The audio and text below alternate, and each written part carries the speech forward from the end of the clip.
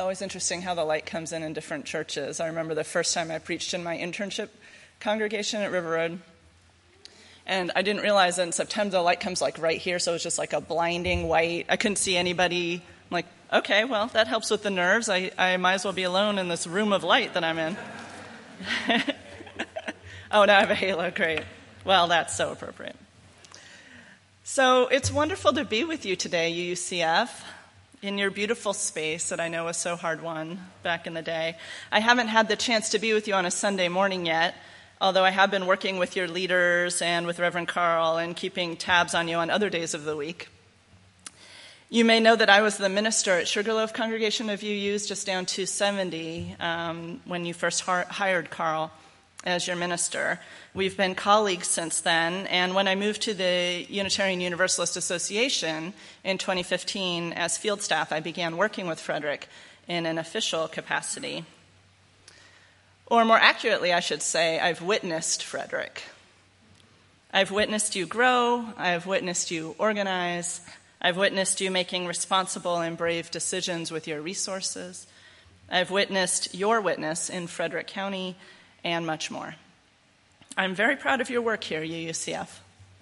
I think Frederick is one of our more vital congregations in the greater DC metro area, and I'm always excited to hear what you're up to next. My visits to congregations are always a good time to remind folks that you are part of the Central East region of the Unitarian Universalist Association. There are 5 regions in the United States, and we here in the D.C. area are in the southern part of the Central East region, which ends in Northern Virginia, and then, of course, covers Maryland, Pennsylvania, 4/5 of Ohio, West Virginia, the Delmarva, New Jersey. We even have a couple, New York, all of New York up to the Canadian border, and we even have a couple of Connecticut congregations in our region.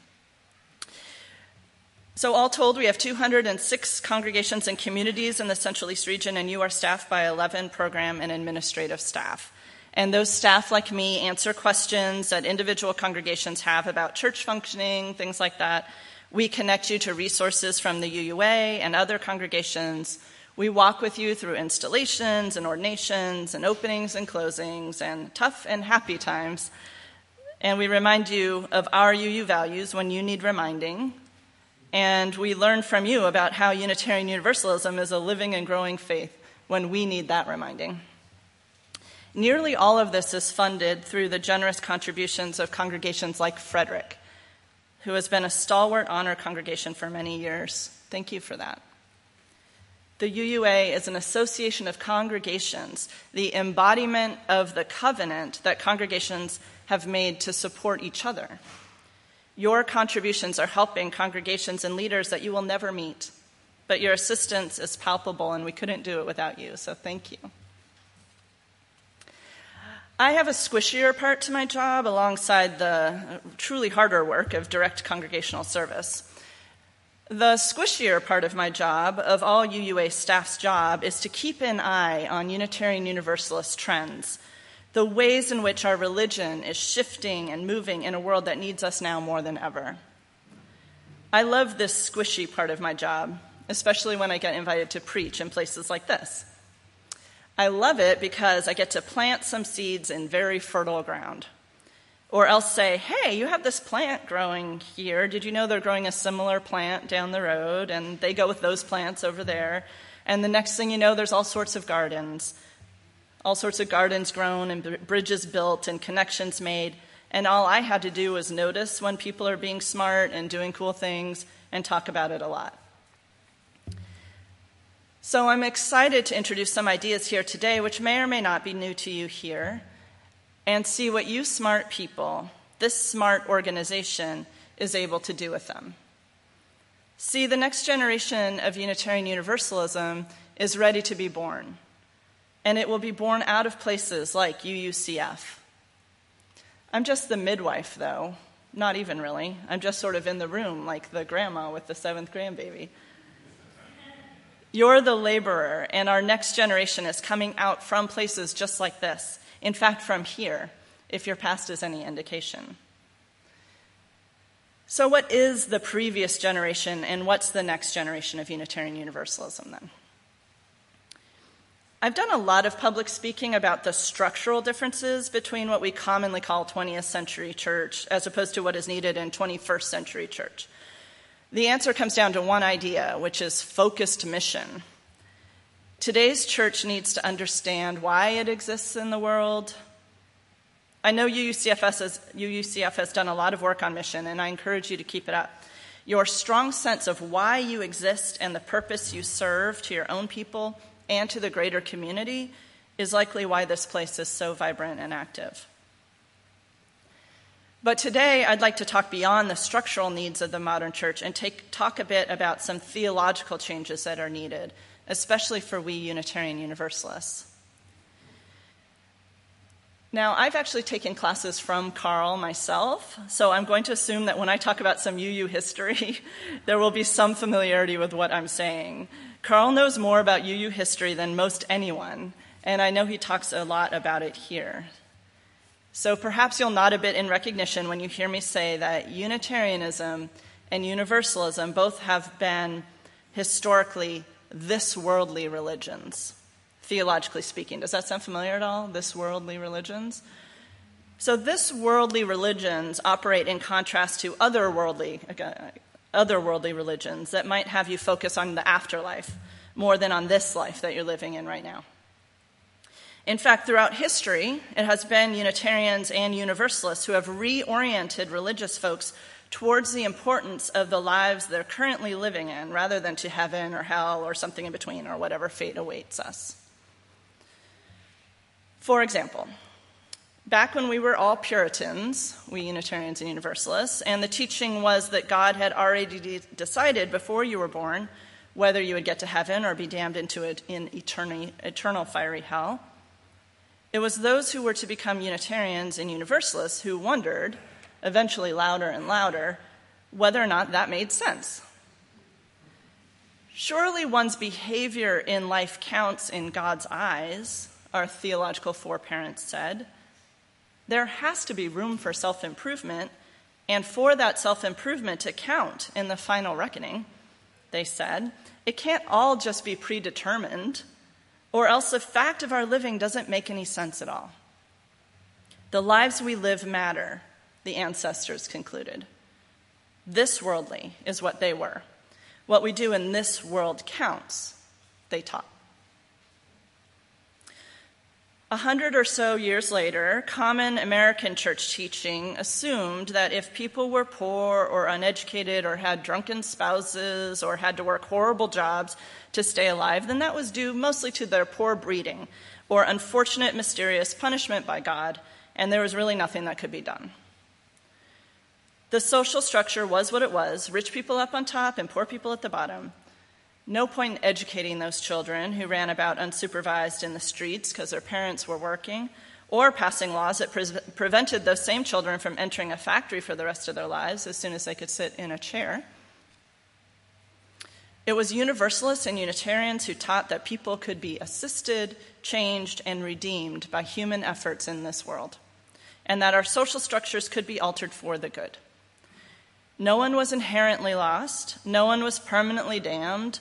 All we had to do was care and work, and people's lives were often turned around in this world. We could make a difference in this world. Now, I do have to mention that those folks who worked on those social causes definitely had an outcome in mind, and that our outcome was largely one that fit with white upper-class norms. We would hope to be much more expansive in our care today. Still, this worldly orientation, the one that said how people live in this world matters to all of us, that was striking and powerful for its time. It matters to us how people live in this world, even if they aren't us. UUs were beacons of this worldly idea. And 50 or so years after that, Unitarians and Universalists joined with the religious humanist cause. Humanism's foundational idea is that it is this world's human experience that matters, period. We don't need to ponder infinity because it isn't relevant. This is the pinnacle of the this worldly orientation, in my view, when you determine that it is only this world, in fact, that need be on the table for discussion at all. So those are three powerful examples historical examples of our this worldliness in the overall American religious landscape. I offer them because I want you to see that we UUs are practically this worldly despite ourselves. It's a reflex. Again and again, across time and culture, we pick this world in which to engage, in which to celebrate, in which to act, which will make what I'm going to say even more striking and what I'm going to ask you to think about doing even more against the grain. I think it's time to make a move away from this world's habits and practices. Deliberately and loudly move away. I think it's time to be very clear that when you walk through these doors, through the doors of any UU congregation, you are in many ways leaving the world and its ways behind. I want to talk about our congregations learning to deploy a counter-narrative to the world in which we currently live. I talked before about the importance of mission, the importance of a church knowing and stating your purpose. Well, nowadays, in big and small ways, church is most visibly relevant when it makes a space to be different from everyday life, to be redeemed from all that is wrong in the world. Our modern-day habits and practices, folks, you may have noticed that they aren't serving us human beings very well. They aren't serving those in our pews, and they certainly aren't serving those in our streets. We UUs are not only called to make this world better, we are often called to do so by subverting the dominant paradigm, by creating and living a counter-narrative to the world as it currently presents itself. So far, I've thought of a bunch of examples of counter-narrative that a church could adopt, but I'm going to highlight just a few so that we aren't here forever, as lovely as it is to be together. So one, an easy one. The world now wants us to communicate and commune with each other remotely, with multiple screens and personas and avatars in between one person and another.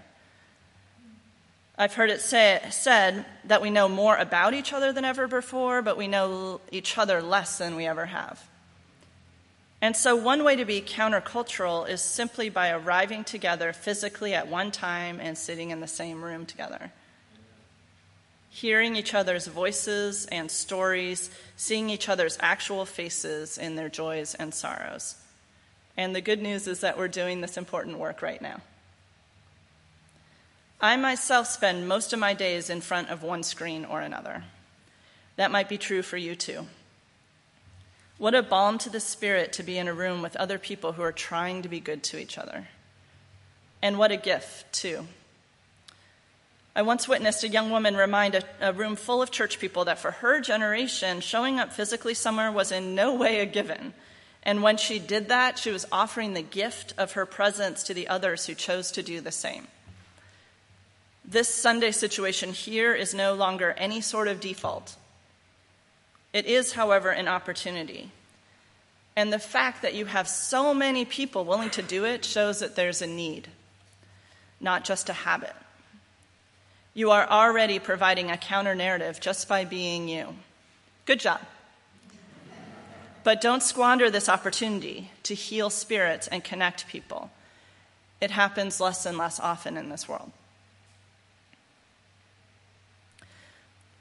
Second counter-narrative. This one has to do with power. If you're a person with social privilege, which can be almost anyone in one way or another, but for some of us, we have quite a lot of social privilege due to our race or our gender or our education or our income level or the spiraling effect of having all of those at the same time. I hope you've learned from church and elsewhere how having privilege means that power gets handed to you without your asking, and not to those without those privileges. Surely we wouldn't be caging white children at our Canadian border. I know the police aren't shooting upper white class heterosexual property owning white ladies. In fact, I don't even really get ticketed for speeding, and I'm pretty sure I could get away with shoplifting for a good long while if I chose to. So that's what the world out there is like, right? The world is easier if you have qualities that the majority of folks in this room have, and it gets progressively harder the more and more the culture thinks you vary from an ideal that it has chosen to set. What if church chose differently? What if church was a place that deliberately flipped the switch on our familiar American power dynamics? What if our words from the pulpit celebrated the ways in which people were able to subvert those power structures which caused such suffering outside of our doors? What if we spent time auditing how our church processes could flip those forces and then experimented with making the changes we imagined? What would that look like? Who would get to speak most? Who would get to tell their story of learning and changing? Whose idea would take precedence? Who would belong and who would be the visitor that people have to get used to? Whose accomplishments would be celebrated, and for what? If we practiced this shift, even imperfectly, we could then at least make the claim that there's a better option than the one so many of our members and our neighbors experience every day out there. We could be a model, a beacon. This counter-narrative, even imperfectly enacted, even just hinted at, could be a world changer. It could free all of us, the privileged and the less privileged alike, by letting us get away from a game in which no one really wins. Counter-narrative. The third counter-narrative, and this will be it for today, the world outside wants people to feel overwhelmed and impotent and scared so they won't change anything. It wants those without privilege to shrink away and be silent and undemanding, and it wants people with privilege to turn away from the vast needs of this world. What if church was where we refused to do that? What if we knew that we'd be helping those who need it and figuring out next steps and always with our eyes on a better tomorrow? When we gather together for the purpose of creating courage and agency, we're offering a counter-narrative to the world outside. Even when our only recourse is to be together and sing. That's a far cry from scanning panic-inspiring headlines on our phones in an anonymous crowd on the metro, isn't it? Solidarity and courage makes us brave everywhere we go, right when it's needed most, out there in the world that feeds on our fear but doesn't know what to do with our perseverance or our steadfastness or our insistence on the good. So those are some examples I've thought of, but it's not an exhaustive list, and frankly, I'm not all that creative. What matters is, what ways can you think of to provide a counter-narrative to the world as it is? What does this place need that it doesn't have, and you are well placed to provide? Think about elders. Think about joy. Think about being and not buying. Think about the power of we. Notice the many things in the world that cause fear, hate, and disconnection, and bring their antidotes inside of these walls. And imagine explaining to those in the greater Frederick community and the world what it is that you're doing. What an easy marketing campaign to actively provide the sustenance, support, and joy that makes our lives connected and complete that you get here and nowhere else. Talk about a purpose.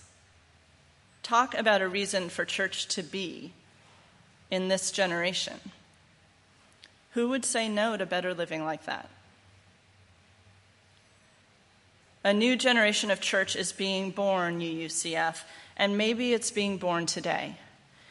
The world is hungry for the love and perspective and learning that you can bring to it and its people.